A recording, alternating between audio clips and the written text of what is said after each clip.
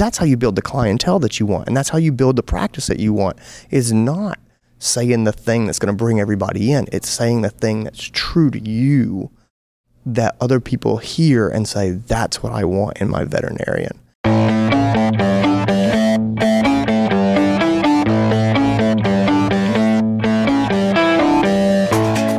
From Hamster Wheel Publishing, this is Blunt Dissection. I'm Dave Nichol. On today's show, I am joined by my good friend, Dr. Andy Rourke. Andy is one of the hottest properties in veterinary medicine with good reason. He's a tireless networker, innovator, and one of the best presenters on the vet speaking circuit. His accolades to date include winning the NAVC Speaker of the Year not once, not twice, but 3 times over. That's just showing off. He also created and presents the Cone of Shame YouTube show and has founded the Uncharted Veterinary Conference. Much of this being possible because he's built one of the largest personal brands in the veterinary industry, amassing well over 200,000 fans on Facebook along the way to becoming a social media personality. A phenomenon that makes it truly a pain in the backside trying to have a quiet drink at the bar with him at any vet conference on the planet. Such is the omnipresent demand for selfies with Andy, or Rourkies as I now decided to call them. Hope that sticks. Anyway, we had a great chat and got stuck into some awesome topics, including what inspired Dr. Rourke into becoming a vet, why networking is an essential part of having a great career and how you can be a great networker too, how to build a personal brand, and how to do social media without it taking over your life. Andy shares why, despite his huge Facebook following, he's actually removed the Facebook app from his phone. We also cover the best advice he received from Dr. Marty Becker, why advice, even his own, should sometimes be taken with a large pinch of salt, and we learn about his Uncharted vet community.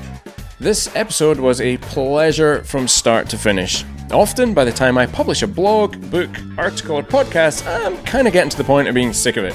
Such is the effort and detail focus required to create content of a quality anyone would want to consume regularly. Hopefully we're hitting the mark here as a little sidebar. This podcast episode, however, was a rare exception. There's great advice aplenty from Dr. Rourke, of course, but there's also flow, humour, warmth, and candour woven throughout the conversation that made it a great interview to perform and work on afterwards. Of course, that's just my take. You get to be judge, so sit back, plug in, and enjoy my conversation with the humbly available Dr. Andy Rourke. So we're here at Kansas City, CVC 2007. I don't know why I'm speaking with a stupid accent. You always speak with a stupid accent. Well, I'm doing your stupid accent for once. It's not even you. I think it was Larry King's stupid. It was Larry King. It was like Larry Rourke's accent that I just did. So this is the worst start for a podcast ever. We are in a very large, empty, but wonderfully acoustic room that we will be presenting in later on. I'm with the venerable. Probably not. Probably not. How would you describe, what adjective? Available. Hireable. The available Dr. Andy Rourke. The available. Can you define available a little more? Well, I had a hole in my schedule and you had a microphone, so here we are. Oh, that hurts. I thought you were just pitching for speaking gigs right there. No. I'm sorry. No. The humble Dr. Andy Rourke. Let me tell you how humble I am, because I'd really... And we are in Kansas City, and if you've never been to Kansas, this is a place of music and barbecue pits. Mm-hmm. And since I went vegan, 18 months ago, 2 years ago, I will be mostly existing on music for the next 4 days. Andy, welcome to the podcast. Well, thank you. Thanks for having me. You're welcome. So I often have a plan of conversation that we're going to go through, and usually what we start with is just a little background to the one or two people on Planet Veterinary Medicine that haven't heard of you. So tell us a little bit about your sort of backstory, your sort of journey in veterinary medicine, and just, the upbringing, the sort of things that sort of drove you toward it and attracted you toward veterinary medicine. Yeah, so where to begin? My father was a general surgeon And so, for people, he only worked on the one species. It was a little disappointment, but we forgave him. So he was an MD, and I kind of grew up in a small town in North Carolina, and as the surgeon in the town, a lot of people kind of knew him and sort of would seek him out, and that had a big impact on me about what it meant to be sort of successful. Is the way that people would come and thank him for helping them and helping their family, and tell me about the good that he did. I think that was a big deal and a big motivator for me. So that type of sort of having that impact and that service meant a lot. Within, like, being part of a community. Yeah. Oh, yeah. And so I always thought that that's what I wanted to do. And then I got to college, and my dad said, he's like, son, I'm not sure that I would start over now in medicine. And he was talking about, again, medical school.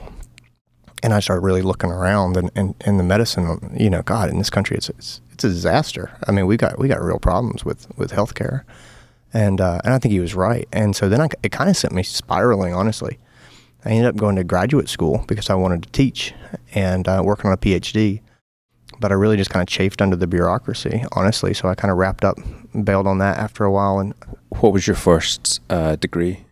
So I got a bachelor's degree in North Carolina, and at a little school called Davidson College. And then I went to Florida, University of Florida. And what was the subjects for the bachelor's? So, it was biology and medical humanities concentration. So even then, it's like the medical ethics stuff was always interesting to me. Yeah. And so anyway, when I went to Florida, I went to the Department of Zoology, and I was going to get a PhD, and ended up wrapping up getting a master's degree. And I was married to my wife at the time, and she was halfway through her PhD program, and she wasn't going anywhere, and I wasn't going anywhere without her. And so honestly, I applied to one vet school, which was Florida, and I was blessed and lucky to get in, and that was that. So what pulled you in the veterinary direction? So you're casting around looking for something to do, not sure about medicine. Actually, one other question that occurs to me just now is, do you thank your father for that decision? Oh yeah. In hindsight, no, I would not want to be on human healthcare. Like, no thanks. There's just so many things I don't like about it, and there's so many things I love about vet medicine that are not possible there. So yeah, it ended up being the best thing ever. But honestly, part of it was, sometimes you look at your skills and say, what am I qualified to do? And that was part of it. And I downplaying a little bit, I'd worked at the National Zoo. I'd worked at the National Institute of Health in between college and grad school, and I'd done the research and stuff in zoology. I have a bit more of a background than I maybe led on to, but ultimately it really was about staying local and then using these skills and doing the things I wanted. And vet medicine just made sense. I mean, I've always liked medicine. I really liked fixing things, and I wasn't getting that feeling of like daily accomplishment in grad school. Yeah.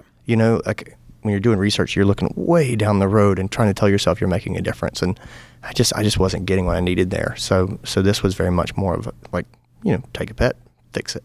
And an immediate sort of turnaround. Exactly. And then you get that validation from the community that I sort of grew up seeing as success. And so it really just became a beautiful thing, really kind of gave me what I needed. Yeah. And so that's kind of how I went into vet medicine. Okay. Now, I don't want to cast around in the past too much. There's lots of really cool stuff for us to talk about. But what were some of the bigger moments in your career, and how did they kind of come about? You've got an interesting journey and a trajectory, I think, that's a little different. You sort of almost, not bipolar in your career sense, but you've kept a foot very much in the camp of general practice and being in the exam room. And a lot of the work we've done together has come around that way. But also you've got this other, much bigger, expanding part of your career as a media personality within the space. So how did that come about, and what were the sort of bigger moments and decision points in your career along the way? Honestly, there was a big break right at the very beginning. So I was at orientation in vet school, and the guy comes up to introduce some of the student clubs, and he introduced the VBMA, which is a Veterinary Business Management Association, and it was just getting started across the country. There's about 12 chapters, I think, at the time. And he just started talking about business education and running your own hospital and what that meant. And the part of me that really craves freedom and autonomy just went right to it. I was like, that is what it is. I didn't know that was a thing that existed. Owning a hospital, the idea of of having that type of control and just making the culture you wanted to make and making the place that you would then work inside of, it just caught me right away by the imagination. And I just threw myself into that. And so honestly, that was probably the biggest decision ever, was to go and get involved in this student group, because it really just started me down this road. And I just fell passionately in love with the management side and the communication part of vet medicine. And man, it opened up all these doors for networking, because everybody will talk to a vet student. If you say, hey, I'm looking for advice, I'm a vet student, man, we have the most generous, kindest profession ever. And so these people will totally help you out. And so my connection started to grow from there. I was thinking about the presenting and stuff that I do. Those were the first opportunities where anybody ever wanted to hear what I had to say, is because I was, running this club, and then later on I was running the national organization as the president, and it's just by being in love with it. And it opened up these opportunities to start presenting and doing, and I was presenting about something that I was passionate about and I just loved. And people were just like, man, you're so passionate about this. You love what you're doing, and you could just tell. And that was really a huge deal for me. When I'm one of the things that's always really come across from you and impressed me about you is, networking. If I had to pull one word out and say, what's Andy about, and I would always say networking. Like, this guy is like a champion networker. And I wonder if you have any sort of advice, because a lot of people feel quite uncomfortable. I was interviewing Professor Stuart Carmichael on last month's podcast, and he's a guy who's always been like one of my veterinary heroes. Not somebody you would ever have thought of as being quite introverted. He said it used to, I don't think he used the words terrified, but he said he just really wasn't comfortable in that situation. You and I are probably more on the extroverted scale of things, but there's an awful lot of introverted people within the profession who struggle in those sort of more social situations, who have a hard time making those network connections. What strategies, techniques, tips, like, have you always been just a really awesome networker, or what is it something that comes naturally to you, or have you had to work at, okay, here are the things I found worked, the things didn't work? Yeah. So the answer is no. I don't think I was always a big networker, or even nearly the extrovert that I've sort of trained myself to become over time. The essence of networking for me is really this, and a lot of our introvert colleagues hate to hear it, but you got to do this. And one of my friends, Dr. Jessica Vogelsang, and she's amazing. She writes a lot for the website Paul Curious, for DrAndyRoark.com. Yep. She's actually the editor over at that site. Yep. And so she was doing a talk recently for veterinarians that were thinking about leaving clinical practice. And one of the number one tips she gave was, you've got to network. Yeah. You've got to know people so that you have options to do other things. And someone raised their hand and was like, what if we don't want to do that? And she said, you've got to. And you do. You have to. Well, that's such a super awesome point, one of the big pain points that I see in our profession at the moment, and I'm curious as to your opinion on this, is that we seem to be throwing an awful lot, like we're opening new vet schools all the time. Like, we're throwing more mud at the wall in the hope that more of it will stick, but that wall's pretty slippy, and a lot of people are feeling like the surveys from the Royal College of Veterinary Surgeons in the UK blew my mind with the percentage of new graduates. It's something like, now again I forget the exact number, if it was 40 or 60%, but it was a big number of new graduate veterinarians within the first 12 weeks of their job leave and go someplace else. So they're already being disenfranchised at an early stage. And I think one of the reasons, I don't know if in the US there's such a hard time hiring experienced veterinary talent, but certainly in the UK and Australia it's near impossible within sort of 6 to 8 months to actually find a vet to work in your practice. And I think a lot of that is vets are just leaving clinical practice. Like, they're not having a good time. They're finding another area, be it pharma, be it whatever, moving out of there, so they're not in the general practice talent pool anymore. And it strikes me that if they give it a shot, they've networked and they really learned how to find their home, the place that fits what they need, that would be a better move than just jumping straight off. Because it seems like it's just a tragedy to go to grad school, then vet school, and in the UK it's just vet school. But to do something that you always wanted to do since you were 10 or something, and then you get there, and within sort of 6 months you're like, I don't know if this is for me, based on 1 or maybe 2 jobs. It strikes me as a massive waste of resource and a tragedy. I completely agree. No, you've got to have options. No matter where you are in your career, there's nothing more valuable than having options. And there's nothing more just depressing than feeling like you don't have options. I mean, that's real desperation when you're like, I'm stuck in this job, it sucks, and I don't know where else to go.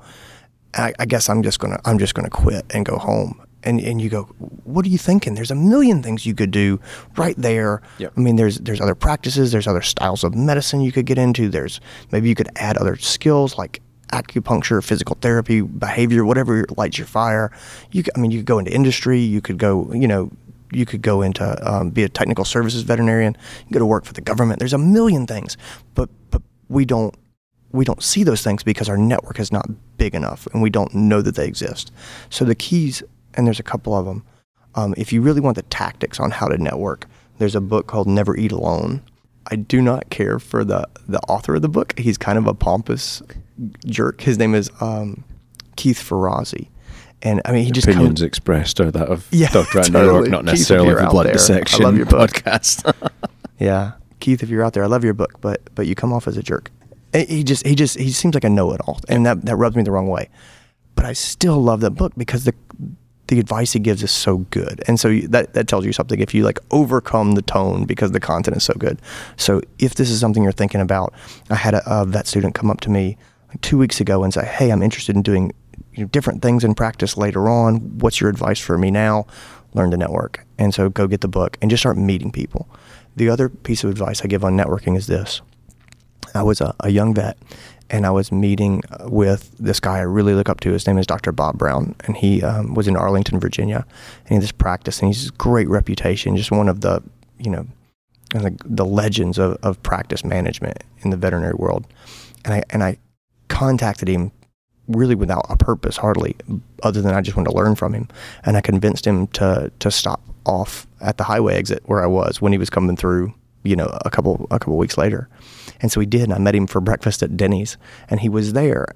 And I said to him at the very beginning, I said, listen, I'm so excited that you're here. I just want to learn from you, and I don't know how to really take the best advantage of your knowledge. And he said, there's 2 things. Tell me what you're working on and ask me specific questions. And that's just the best advice I've ever had. Is that people come up to me all the time and they want advice, but they don't really know why. And they're just kind of like, just teach me. And I don't know that I'm qualified to just teach you. I don't know what you need or what you want, or who can help you. But just, what are you doing? Where are you going? What are you interested in? And ask people those questions. And that's all the lead in that you need. People will help you, but you just go and meet them and tell them what you're doing and ask them for their advice. And people love to give their advice. That's solid. Having an objective, like that's got to be the outcome of the networking, isn't it? Like, I don't like my career is such a negative thing. And us vets are so like away from, I just want to get away from the pain, but not really understand what we're going to. Like, I think that's one of the reasons why we lurch from one bad practice situation to another. But I'm probably being unfair on practices here.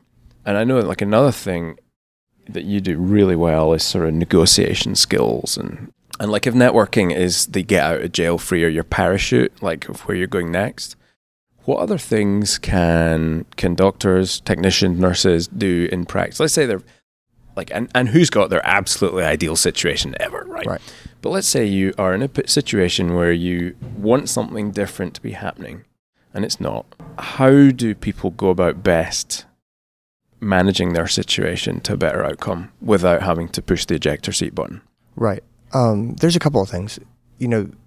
As soon as people ask me, how do I talk to my boss about this? Or how do I get my boss to do that? So let's just say that you're in a job and there's something you want to change at the systemic level. My response is always another question. And I say, what does your boss care about? And if they say, oh, he cares about making money, great. That's super easy. Let's figure out how what you're proposing or what you want to do will generate revenue for the practice, and let's talk to him about that. And other people will say, oh, well, he's all about patient care. Great. let's convince him of the benefits to patient care. Or they'll say, oh, he's all about the science. I was like, let's get some data to back up your position. And so who you're communicating with really drives how we're going to communicate. But talk to them about what they care about. Talk about the patients, talk about the pets, talk about the clients, talk about the practice as a whole. Like those are our context in which we put our requests that tend to get attention and they tend to get consideration. And so that's the first thing is think about that.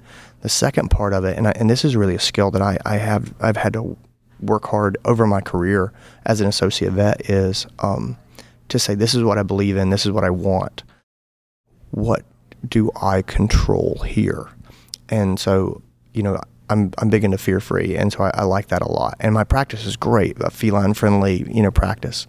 And fear-free is Marty Becker's driving the initiative to create veterinary workspaces for animals that are fear-free for animals. And, a fun experience to take animals to the vet, just to clarify if people didn't know what that was. Absolutely. And, at first I went into this and I was gung-ho and it was brand new. And my practice has got a million things going on. It was just not necessarily a priority for those guys at that time. And so the question I took up was, what can I do?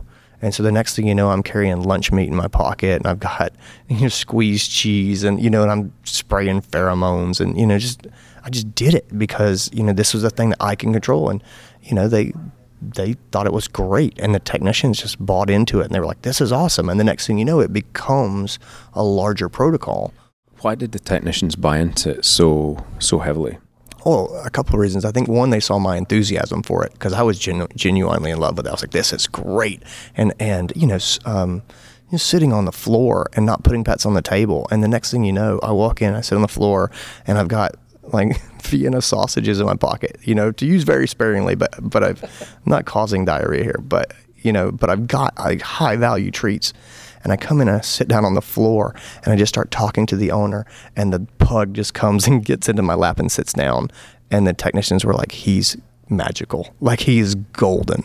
And the pet owners they just melt in your hands. They just love it. And the dog just loves it. That's what I'm talking about. And so you start to do these things, and when you have success, and this is a big part of change in vet medicine, is that when you believe in something and you carry the load and you do it yourself and you're enthusiastic about it, people are watching. And when it starts to work, that's when people will be like, oh, I see that this is a good idea. And the risk for them are essentially zero now, because you've been the nutball that tried it. You flew the test pilot like a maniac.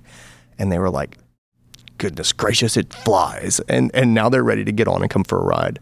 And so just doing it is a big part of it. And the third part is, at some point, if this is not going and you're not getting the change and it's not something that you have control over, you really do have to practice acceptance, which is hard.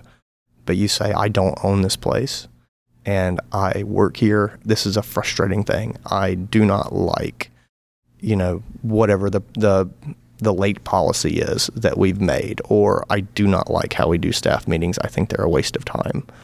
Well, how much does that bother you? Because ultimately you get to pick your pain. You can either have the pain and discomfort of having staff meetings you think are useless and acting like they're important, or you can have the pain of finding a new place to work. But you drive the boat. You have the options. That's a powerful thing.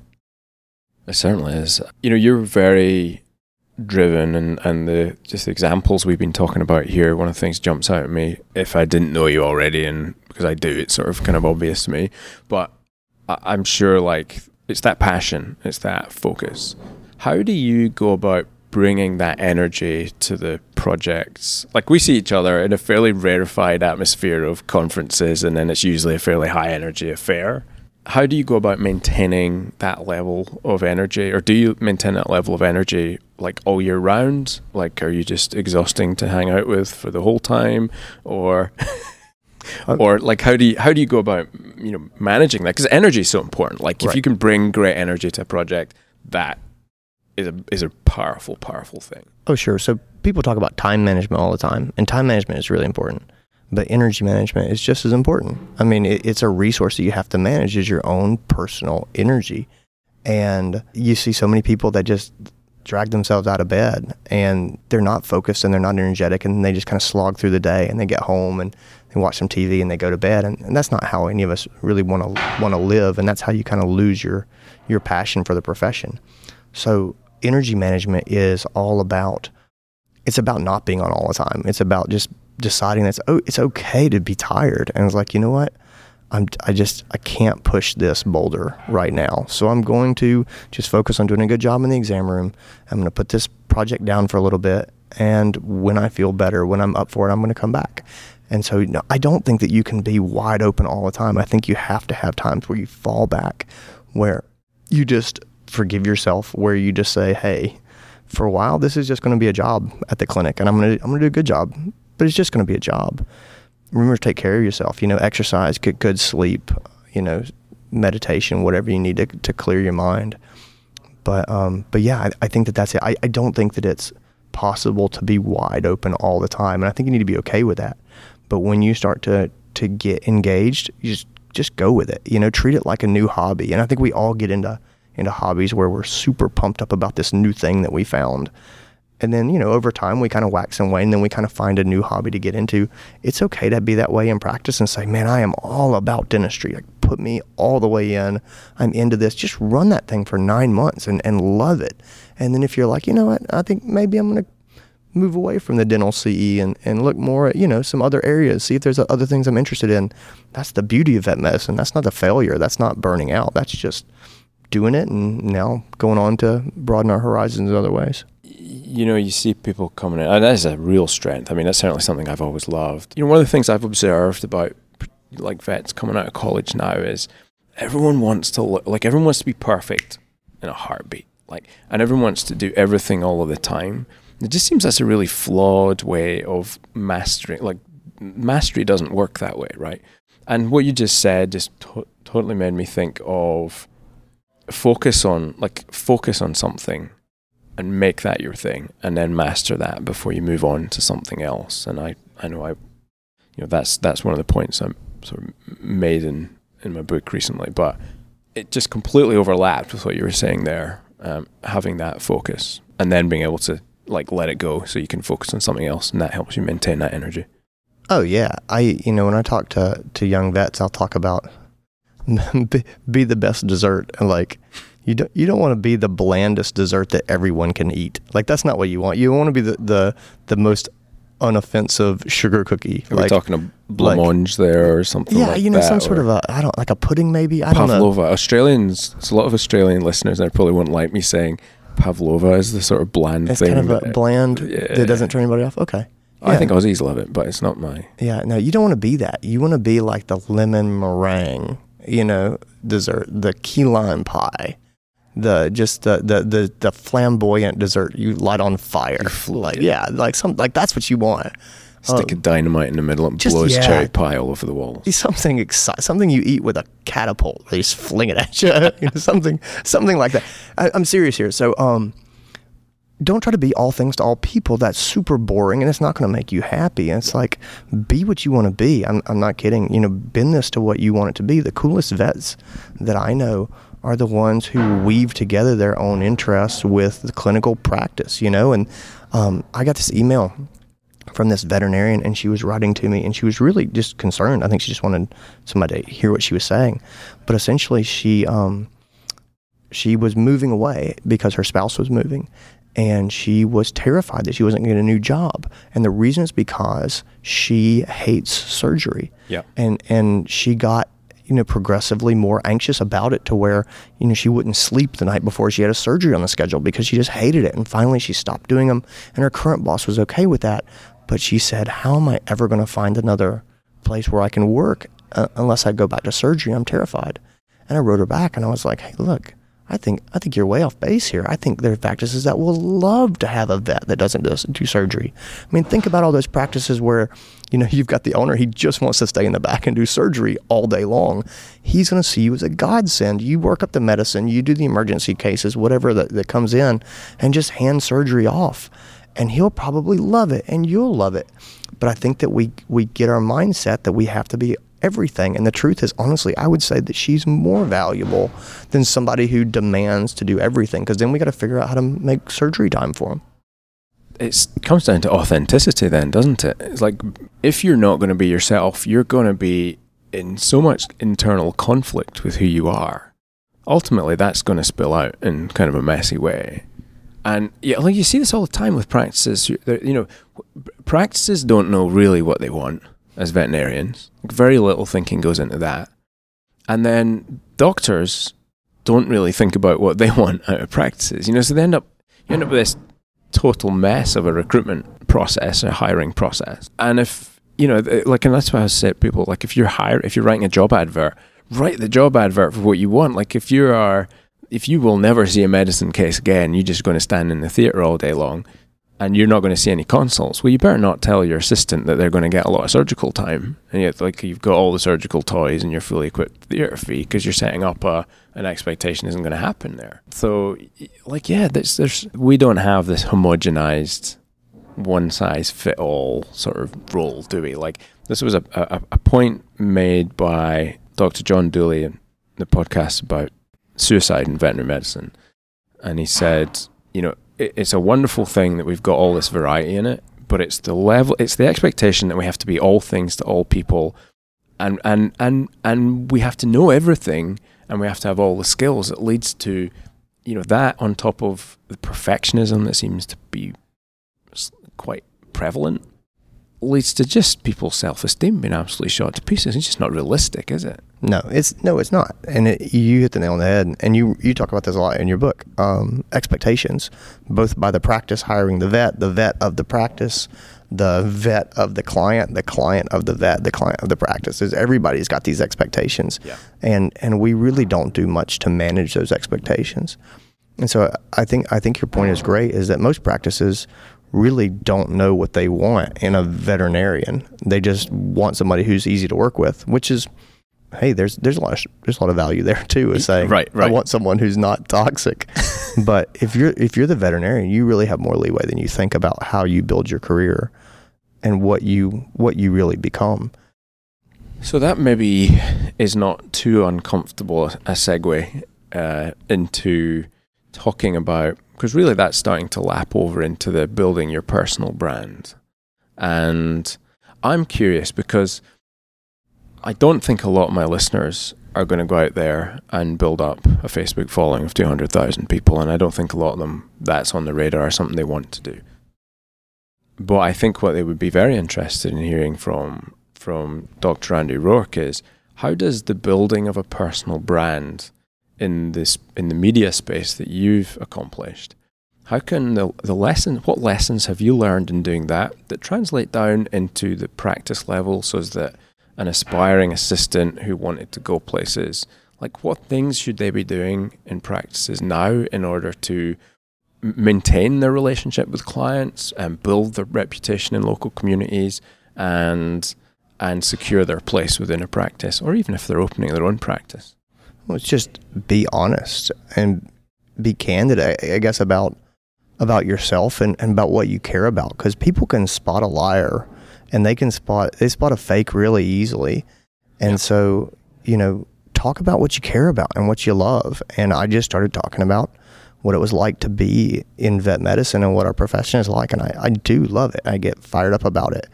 And so I just started from the very beginning, telling stories about things that I loved in practice. And I just started sharing things that made me laugh, because they made me laugh and they didn't come off as manufactured. And I wasn't trying to write jokes. I was honestly just noticing things that we all see that make people laugh.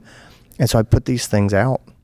And that's really the whole essence of a personal brand, is just being authentic and genuine. And so I have it's a certain style, it's a certain type. And there's probably some people who do not like it. They think I'm a doofus, and and he wore a dog suit on a video. Like, no doctor does that. And I heard from those people; they were very open in sharing with me their thoughts, and I absolutely, and I totally got that. But there was a ton of other people who were like, "I love how dorky and happy you are, and how you talk about vet medicine. Like, I love it." And it's not that what I say is great. I'm not the smartest guy in the room by any stretch. But I kind of wear my heart on my sleeve in a lot of ways. There's only two of us in this room just now, so like, right. I don't think you were paying me a compliment there, because I don't think I would describe myself in that way. We're in a race to the bottom. Like, I'm possibly not the dumbest guy in this room, but I'm definitely not the smartest. we may be wrestling in the mid to lower tier, but you get the point. You know, it's purely about just being yourself, because people are starved for interaction with other people, and they want to know their veterinarian. And it's not about saying what people want to hear. It's about saying what you believe, and then the people that resonates with finding you, because that's how you build the clientele that you want, and that's how you build the practice that you want. Is not saying the thing that's going to bring everybody in. It's saying the thing that's true to you that other people hear and say, that's what I want in my veterinarian. So let's talk about this for a second, because I think we're getting into some interesting wars now. So digital landscape that we now all exist in, like it or not, the matrix, let's just call it what it is. Social media is supposed to build up our connection, but we all have our faces down on our phones all the time, and we'll bump into things and nearly get run over in the street because we're not looking. We're always looking at updates on Facebook, and we're getting our little dopamine hits from how many likes and whatever. We are in the business of building relationships. Like, that's what vets do. You know, we trade, I think, much more on our ability to build trust, build rapport than we do to trade medicine. Like, if you could give me one of those two skills, be a good clinical doctor or be a good builder of relationships in the exam room, I would take the exam room one, because that's what the clients are going to respond to. And I'd find somebody else to do the clinical bit. How is our interaction with these devices, which seems to be creating a growing gulf in relationships? Like, I was sat down, because I'll tell you a funny story. Like, we sat down at dinner. It's over in Australia recently, and sat down at dinner in a restaurant. Really liked this restaurant. And it was myself, my wife, my daughter, and we were chatting away. And I'm not claiming I'm innocent of having my head, my face in a phone from time to time. The table next to us had a husband and wife sat next to each other, and their two children sat opposite them. The two kids had iPads on the table and were watching movies.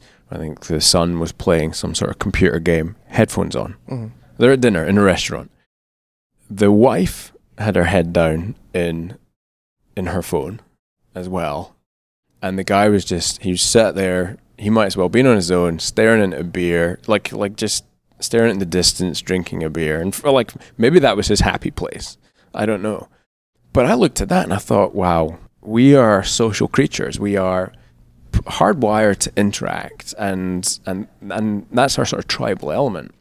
I'm concerned we're losing something here. We're losing the ability to communicate in a way that we're programmed to do. How do we maintain that in this digital environment? How do we maintain the trust? And how, is it possible for us to use these things to augment that? So rather than using it as saying, okay, this is bad, this is a barrier, because I don't believe that, and I don't think you believe that. How do we go about making it augment the relationship rather than replace the relationship? Yeah. So the best analogy that I heard for this was there was a book, and it was a number of years ago, and you know it because it's called Hamlet's Blackberry. And so it's back when people still had Blackberries. The way that they described it was, all those little texts and those little notifications and stuff that you get. Imagine that you were just in the world, and then those notifications are people walking up and trying to talk to you. And if you think of the notifications and checking on your phone as someone walking up and talking to you, I think that gives great perspective of how we should engage with this. Because I'm not going to wake up in bed with my wife and roll over and just start talking to some just be like, where are you going with this? Hey Dave, glad you're here. I've been waiting to talk to you. It's like, no, I would never call you before I had coffee or, anything. Yet I will roll over and look at Facebook first thing in the morning, which is essentially me checking in on Dave or checking in to see what's going on. Yeah. And that's ridiculous. And the same thing is if I'm sitting there having dinner with my wife and my kids, I don't want people coming up to my table and trying to talk to me about random stuff. I don't want that sort of intrusion into my life. Now, there are times throughout the day where I'm like, hey, you know what? I'd love to check in with my friends and see what's going on, and and see what I can do for them. And that's the time I'm going to check my email, and I'm going to check the notifications, and that just for me, that metaphor has helped me keep a healthy perspective of keeping boundaries, and I don't want that intrusion when I'm having dinner with my family, and I don't want it. Last thing before I go to bed, I don't need to know what's going on and have people via email tell me, hey, you're overdue for this thing. I need this thing from you. I don't want those intrusions. And so I kind of treat my social life that way. I still definitely participate. I think we're all as a society going to have to come to that point of, I think we went through this phase where we've just like got more connected and more connected and more connected. And at least for me, I think it's probably true for you. Now I'm getting less connected and less connected and less connected. And I check my email a couple of times a day. And honestly, I took Facebook off my phone a while ago, and I'm like Captain Facebook. Yeah, I did the same thing. I just, it's too big of a pull for me to have it on my phone. And I would get a moment of just downtime, mental downtime. And instead of just enjoying it and putting my brain in neutral for a second and resting, I would panic, like, oh my God, I have nothing to do. And out would come the phone, and I would start looking at, at Facebook. And I think that's just sort of a learning journey when you start to see that and go, this is not productive behavior. This is destructive behavior. How do we, so that's the negative of it. And I fully agree with everything you said there. Especially the, checking your phone last thing at night. Expecting something good to be in your inbox, and then something drops in and it's like, okay, that's like the next 2 hours of sleep just out the window there. Yep. So how do we go about, let's talk about extension of, okay, so we've got a bricks and mortar practice. Mm-hmm. How does, and a lot of the audience will be veterinary practice owners for this podcast, and let's start with the premise. I'll have a premise here that we as a profession are still massively missing the boat on the awesome potential of digital as a marketing channel. So what do practice owners, from your experience, have to do in order to engage local communities to enhance that relationship rather than destroy their own, to go to the Thai restaurant and never have to speak to their wife and kids again? Yeah. So, the big things, there's really sort of two big things. One is people tune in because they want a story, and every picture tells a story, but they're looking for stories, whether it's movie trailers or somebody's wedding or somebody's baby or somebody's new car. They want to know what's going on. We're still a narrative-based, culture. And so they want to hear your story. And so tell them a story, show them what you believe in, show them your patient care, show them the good things that happened in your practice. Tell them a good story and tell them your story, and like Dave, you had this with Northride, the vet practice you used to own. Like, you had this beautiful, like, a narrative that you would just kind of weave that was this cool, fun, kind of hip place. It just worked like gangbusters. It was so cool. Like, I followed your vet practice, and it was in Australia, and I'm in the States. And so, tell them the story and tell them your narrative. And the other thing that I will say, and just try to hammer this home because this is so important, remember that to a large degree, they don't care about you. They care about themselves. They really do. And so talk about what you love because it's awesome and it's exciting and it's interesting. But remember that they're there because, they've got a couple of minutes in between appointments at the law clinic where they work or whatever, and they're looking. And so they didn't tune in to be preached at.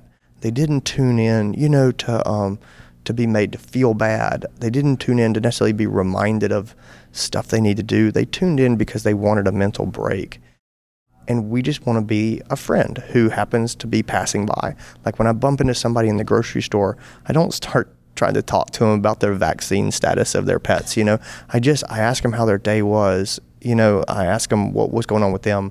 And I'll let them know that I had, oh man, I had the best day at work today. I just saw some of the coolest stuff.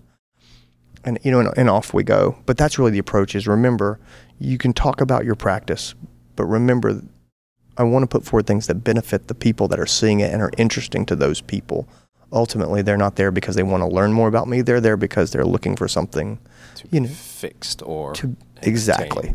They either have a problem or they're just looking for entertainment, or they just want to connect more with their community. Yeah. So just put yourself out there as part of the community. That's coming back to, it's just everything's coming, like our whole conversation keeps coming back to be authentic, be honest, be yourself, and be in some way interesting, i.e. understand what the person on the other side of the conversation needs. I really do think everything is kind of coming back around. And it honestly, what seems so complex now to me just seems so basic in so many ways.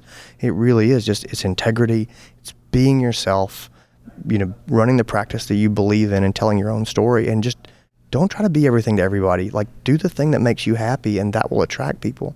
But even like, on social media, and we talk about the dark side, and we talk about, reviews and things. Yeah. And I'll see these discussions online from veterinarians and veterinary practice managers, and they'll say, I had this guy, and he left me a 1-star review, and he was so angry. What should I say? Should I respond? Should I not respond? And then people will start posting suggestions of wording to use, like, in the response that they write. And again, this is just getting sucked up into this game that's kind of garbage. I'm not saying that stuff is not important. You should get a strategy in there, and that's a whole different conversation. There's a lot of ways to do that and do what's right. But honestly, what the most important piece of advice is quit screwing around and pick up the phone and call the person who left the review and just say, hey, I saw the review that you wrote and I was really bothered. I hate for people to not have a good experience in my practice. Can you walk me through what happened? Because I really want to understand. And there's nothing that you can write that will be as meaningful or as successful as calling. Don't call them and ask them to take the review down. Just call them and ask them what happened. And a lot of times they'll take the review down. It really is that. But you don't have to do this digital judo if you're just running a good practice and you're just being authentic. And some people are screaming into their headphones right now. But what about the people who won't listen and they're just angry or whatever? It's like, well, you know what? Unfortunately, those people do exist, and you're not going to talk them out. Like, you're not going to talk them out of anything. You've just got to. It's like the real world. You just got to make your way in the world and keep doing what you love, and keep piling up good reviews. And that's like one of the things that has become a necessity now is you should have a good system to just constantly, slowly pick up those 5-star reviews, because you're going to get 1-star reviews. It is absolutely inevitable. We got some like a week ago, because there's a practice down the road from us, and really, like, it's a one vet practice, super nice guy. He's a really nice guy, and he just went on vacation, and he didn't have a relief vet, or it fell through or something. He just left, and he told the front desk to send the people down to our practice, which at first you're like, man, that's great, until you realize that we practice an entirely different style of medicine. Like, we are a kind of a higher end practice, and I don't want to say lower end practice, but he's servicing a different niche. Exactly. And I say that with love and respect. I do. And so, but his clientele, when they came over, were just, you talk about failing expectations. Like, the expectations they had about what the vet was when they came into our clinic were completely jarringly out of whack with what we are. Yeah. And we got torched online. We got a couple of like 1-star reviews about the price. Yeah. And, you know what I mean? And again, but you look back at, and of course we huddle up and we're like, guys, what happened? And we looked and we're like, this person didn't even get an exam. They just left. I don't think you can do anything about that. I'm not going to be like, oh, let me give you our mega discount exam, because we don't have that, because it's not what we do. And again, I say it with pure love, but it's just not what we do. And so we get bashed. There's nothing we can do about that other than keep getting 5-star reviews from people who are like, I love this place. They're amazing. I cannot underline that more. And there's one other thing I would add to that, and that is just the power of reframing is incredible. You see a lot of people, and it feels bad when you get the bad review. Like, you have the butterflies, and it churns up all the doubts, and you feel bad about that. But the way to reframe that is to go, what's good about this? And for me, one of the things that's good about it is that people who would never have had the opportunity to tell you in some way how you suck. And yes, there are going to be crazy people, but in my experience, even the crazy people, there has been something, like, they are a tinder field waiting to go, but there's still a spark before they blaze. And so if you're getting that point of feedback and there's something in there that you can go, okay, we do have an Achilles heel here. There's something for you to work on to improve your leadership, to improve your business. You can see that as a positive, but yeah, you have to have that system. What's your system for getting reviews? So we've got actually, we're tinkering around. We've got an automated response system, but I'm looking at one now that I actually just saw. I came across like last week, and in this system, they actually uses text messages. Yep. So we use a text message follow up, and it says we can set it up, and it says, "How was your visit?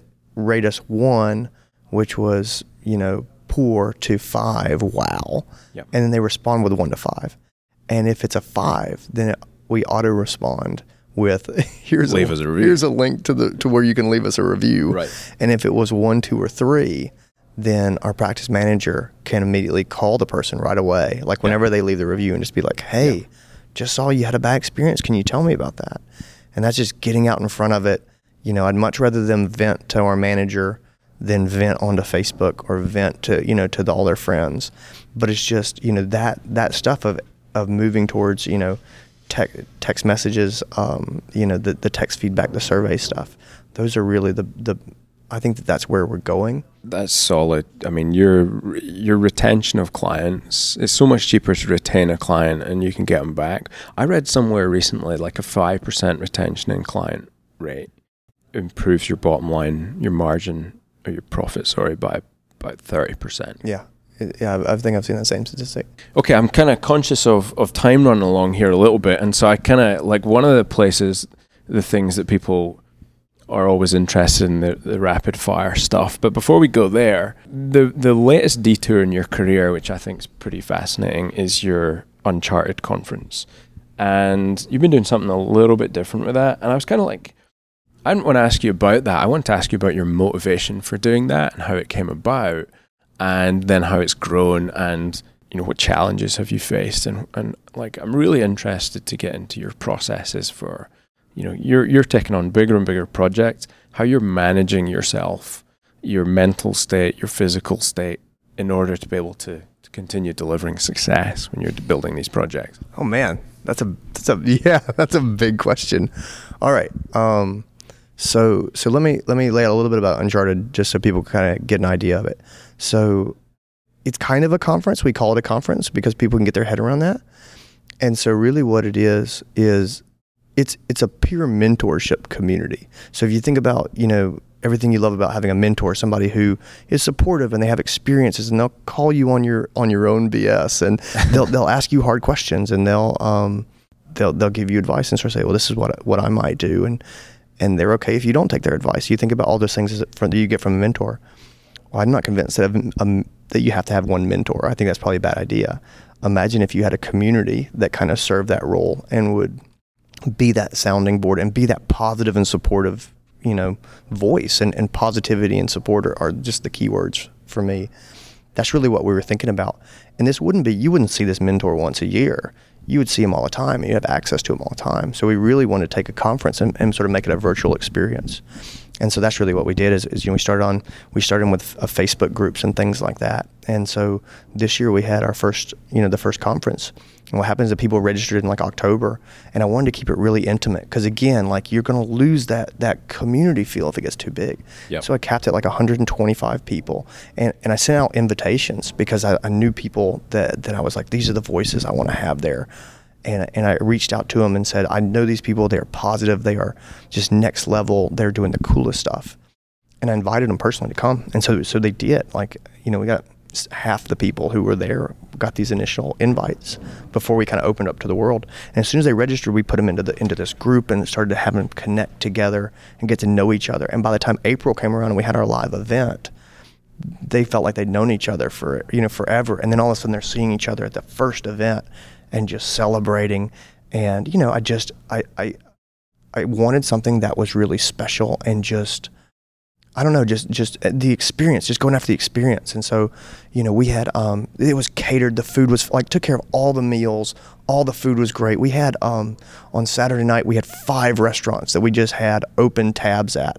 And people just walked from restaurant to restaurant, and our people were at every restaurant. We had our own menus and just open bar and just, just again, I didn't want people to leave and go back to their rooms. I wanted them to be here with this group and getting to know these other people who were just awesome people.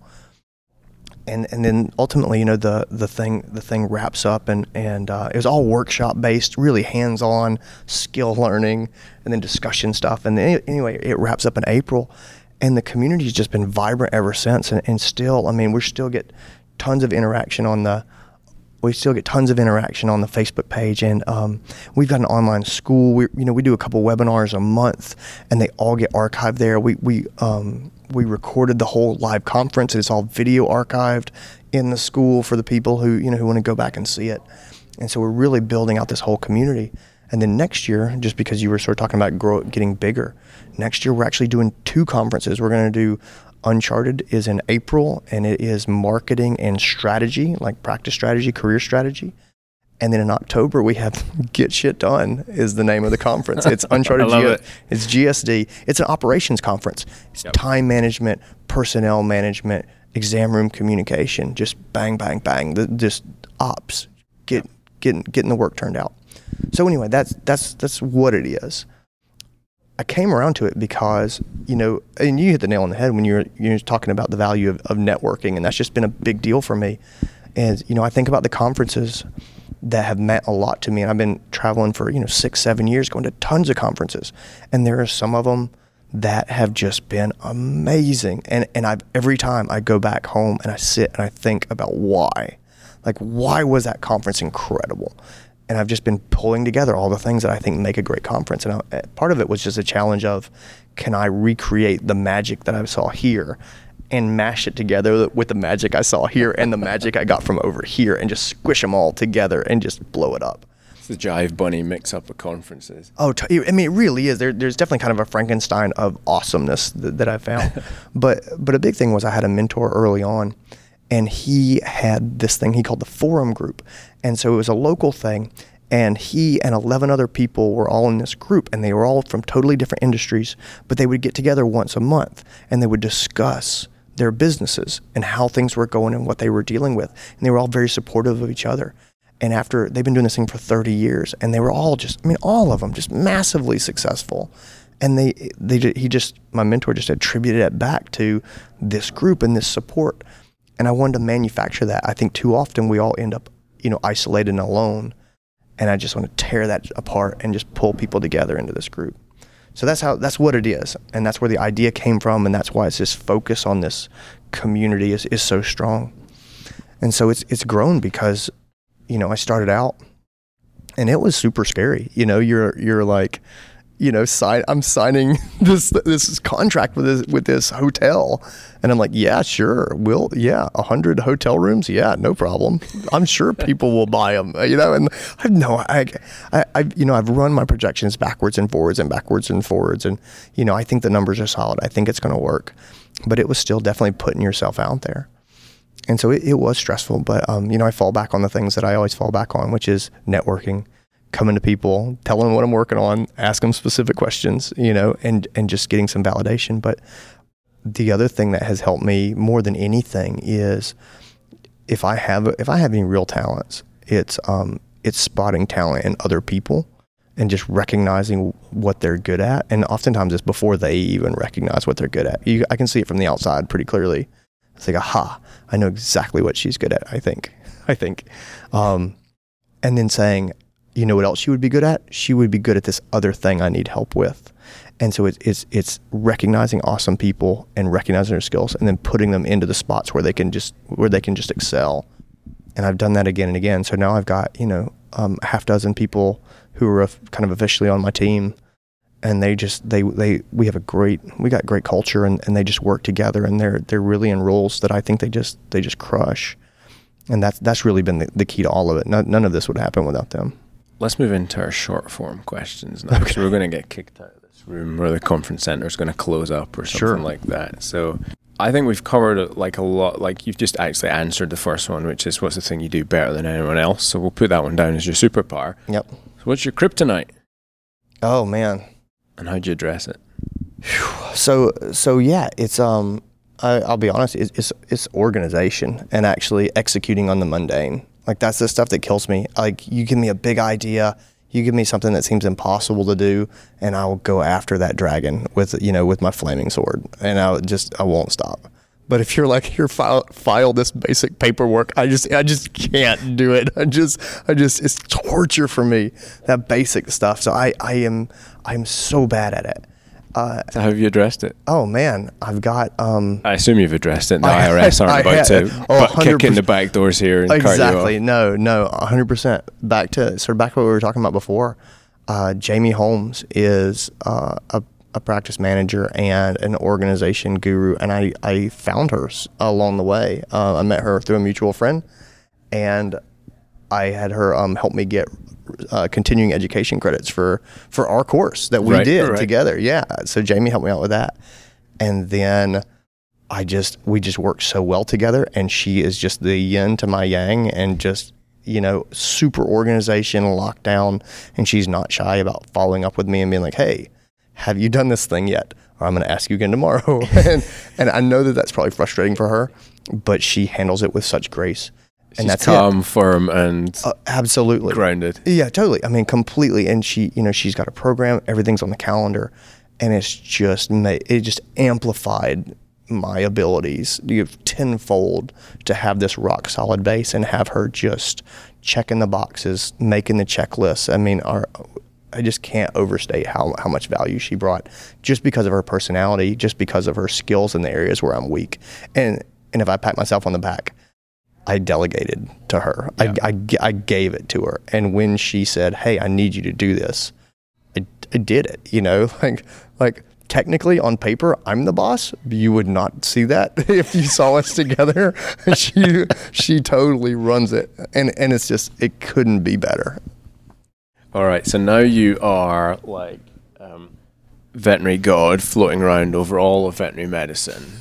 I don't know about that. This is what you dream of every night, no, isn't it? That sounds terrible. I'm teasing.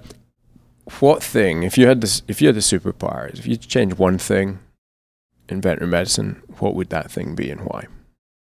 Oh man, so this is a paradoxical answer in a way. In the short term, I would want to fix the student debt problem. You know, the vets we come out with so much debt, and it just strains all the finances. You know, I mean, everything that we try to do in our profession is kind of tainted now because of the debt that people come out with. And, you know, you and I are here teaching them how to run practices or sort of build the careers that they want. But the fact that they're dragging a $200,000, you know, ball and chain behind them at the start, it makes everything exponentially harder. And it can still be done. But it just makes things so much harder. So, I mean, if I just had to pick something, my first instinct is just snap that chain. If we could have young doctors coming out, and young technicians too, coming out of tech school, coming out without that weight, I think that we could open up so many more doors for them, and the financials of our profession would work much better. The longer sort of view of it is to say, if I couldn't do that, if I couldn't erase the student debt, then I would want to have new graduates and existing veterinarians flip their mindset to start thinking about this as a business. And I know why we hate thinking of vet medicine as a business. I totally do. Yeah. But it seems paradoxical to me that we hate to think of it as a business at the same time that we're saddled with 6 figures of debt. You know, you can't hold both of those things in your mind at the same time. It's like, I've got this crushing debt, and I don't want to talk to people about money, or I question the value of what we charge for our services. Those things don't jive. Just one of the many paradoxical thoughts that go on in our brains as vets, I think. What was the best piece of advice you've ever given or received? Now, let's go this way. What was the best piece of advice you've ever given, and what's the worst piece of advice you ever received? The best piece of advice. And you can flip it around. It can be the other way as well. Like, holy cripes. There's a couple of them that come to my mind. Oh, you know, all right, here you go. I was, you asked me a while ago about sort of managing time and things, and sort of trying to get everything done.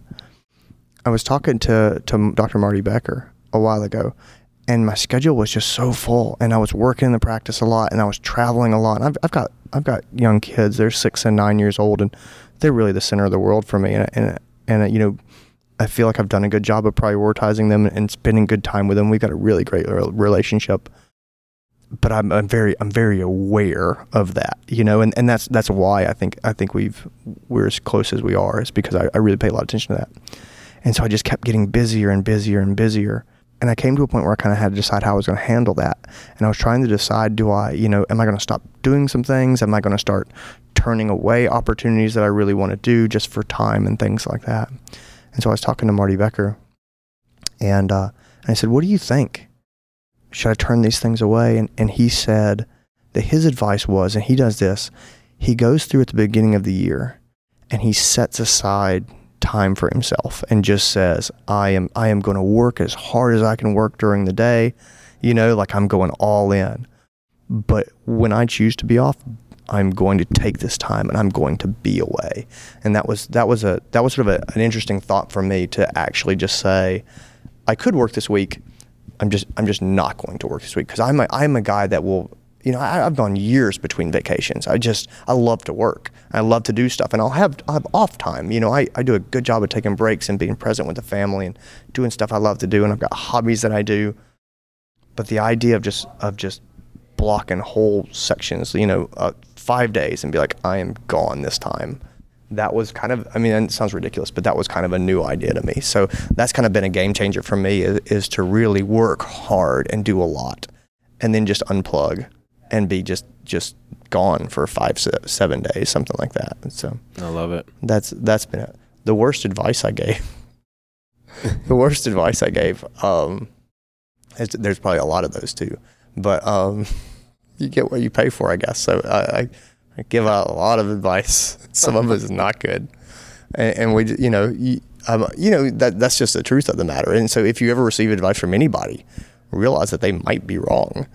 But I was about a year out of vet school, and 2 of my classmates wanted to meet to talk to me about this idea that they had, and they said that they wanted to start this company that would do hospice care, like in-home hospice care.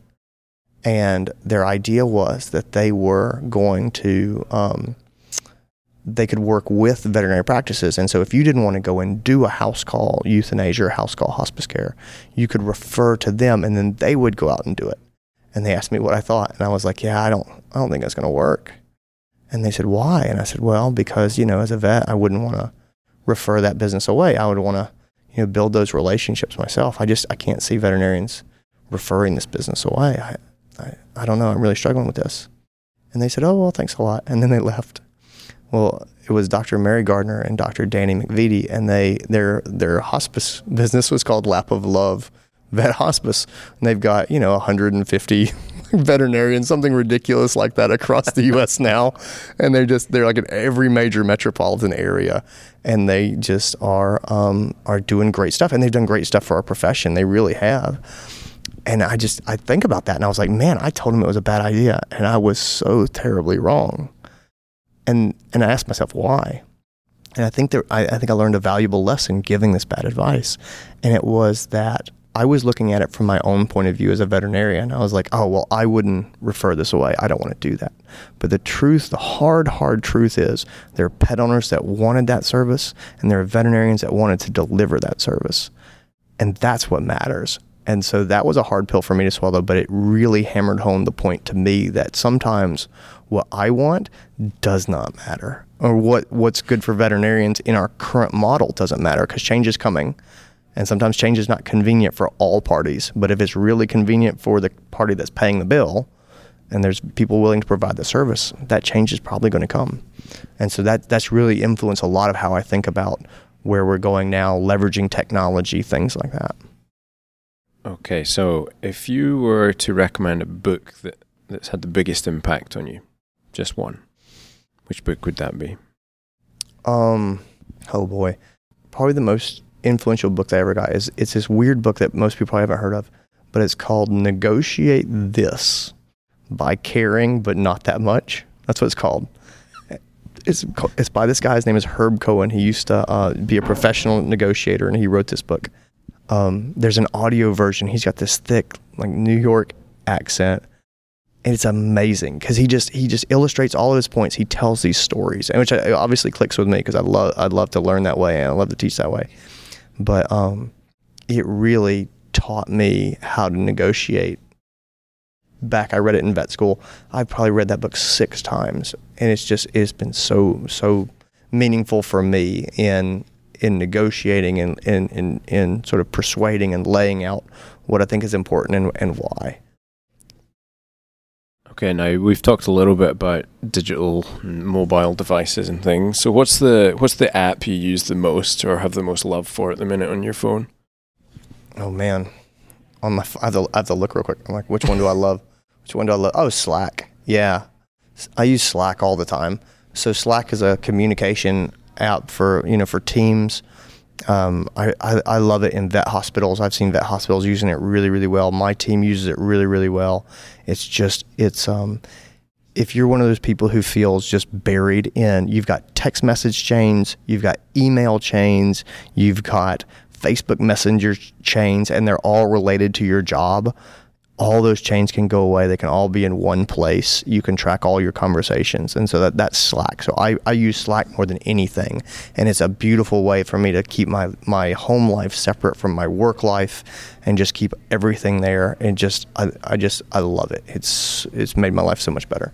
Cool. All right. We're down to the last 3 questions, and they're going to be fairly quick fire, I think. If you could give yourself one piece of advice back when you graduated as a veterinarian, what would it be? Just not to worry so much about what would happen. Not to worry so much about the future, I guess, is a big thing. That doesn't mean to don't work hard, but don't worry about the future. I really believe in the advice, life is what happens when you're busy making other plans. And so, I started off and I was going to own a vet practice. That's all I wanted to do. And I've never owned a vet practice. I keep, one day I'm going to own a vet practice. And I started working as an associate, and I started writing, and then I started speaking. You're going to have to stop doing all the other stuff first. I know. And I absolutely, I have no illusions about how much work it is to run a vet practice. I know it. It does not fit in my schedule now, but I still romanticize it. But it freaked me out forever. And the amount of hours I wasted worrying about finding a practice and buying a practice. And ultimately, it's just never materialized. That was all wasted time and energy. Wasted energy. It was. I mean, I should have been working on being the best vet that I can be right now and doing the things that I love and learning the things that I'm passionate about. And that's the advice I would give to myself. Awesome. What's the most controversial thing people don't know about you but matters? Oh, man, the most controversial thing about me? Oh, gosh. I don't know. I'm not very controversial. I don't know. I have to wrestle with it. What is the most controversial thing about it? I'll tell you. I hope that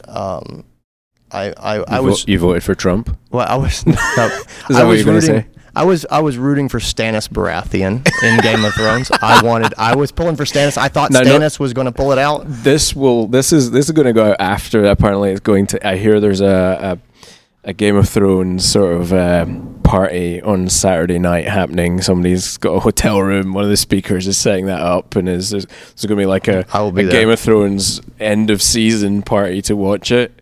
Which I can categorically tell you I won't be going to. But it won't be a spoiler if you tell us what happened just now, because this will go out probably a couple of months from now. So. Oh, yeah. No, Stannis, I thought Stannis Baratheon was going to be, I thought he was going to rule the Seven Kingdoms in Game of Thrones. But no, he was actually killed by Ramsay Bolton in the 6th season. Fairly brutally. Yeah, fairly brutally. Yeah. That was it down. That was a hard pill to swallow. All right, last one then. If you could send one tweet and the world could see it, what would it say? Thank your veterinarians and thank your veterinarians and vet techs. That's what I would say.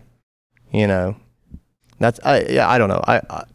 If I could send the message out into the world at large, I would I don't know exactly how to do it, but I would want people to understand how much everybody who works in vet practices gives of themselves to take care of their pets. That's the secret message that so much of the stuff that I put out that underlines it. You know, it's really about trying to get your regular Joe Schmo pet owner to understand that we're trying to help them and trying to understand how much we care. And so I don't know what that would be in one tweet, but you have to edit that a little. Yeah, that's not 140 characters. But with your skills, I'm sure you'd get that whittled away in no time. I'm going to go to my room and work on it. I think you should. Andy, fantastic to speak to you. Thank you so much for your valuable time, for being available. Now I feel bad about that. I was like, I hope he knows I was kidding. I was totally kidding. I knew you were kidding. Mic drop, I might. No, I'm kidding.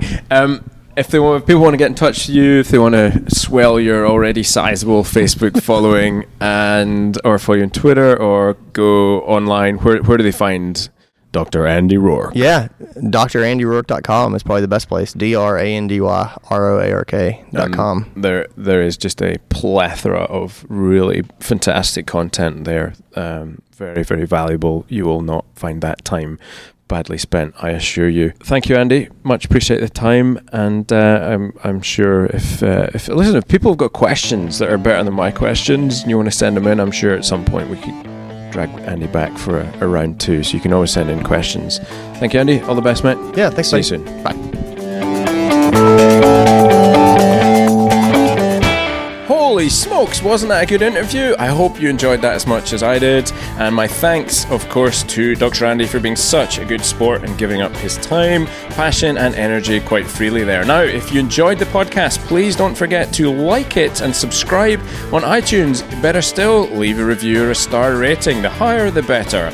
And if you want to hear more from me, then you can find me and follow me on Instagram.com/Dr. Dave Nichol, Facebook.com/Dr. Dave Nichol, and on my website, www.drdavenichol.com, where you can subscribe to my weekly email newsletter called The Hamster Wheel. Until next time, be safe, be well, be happy.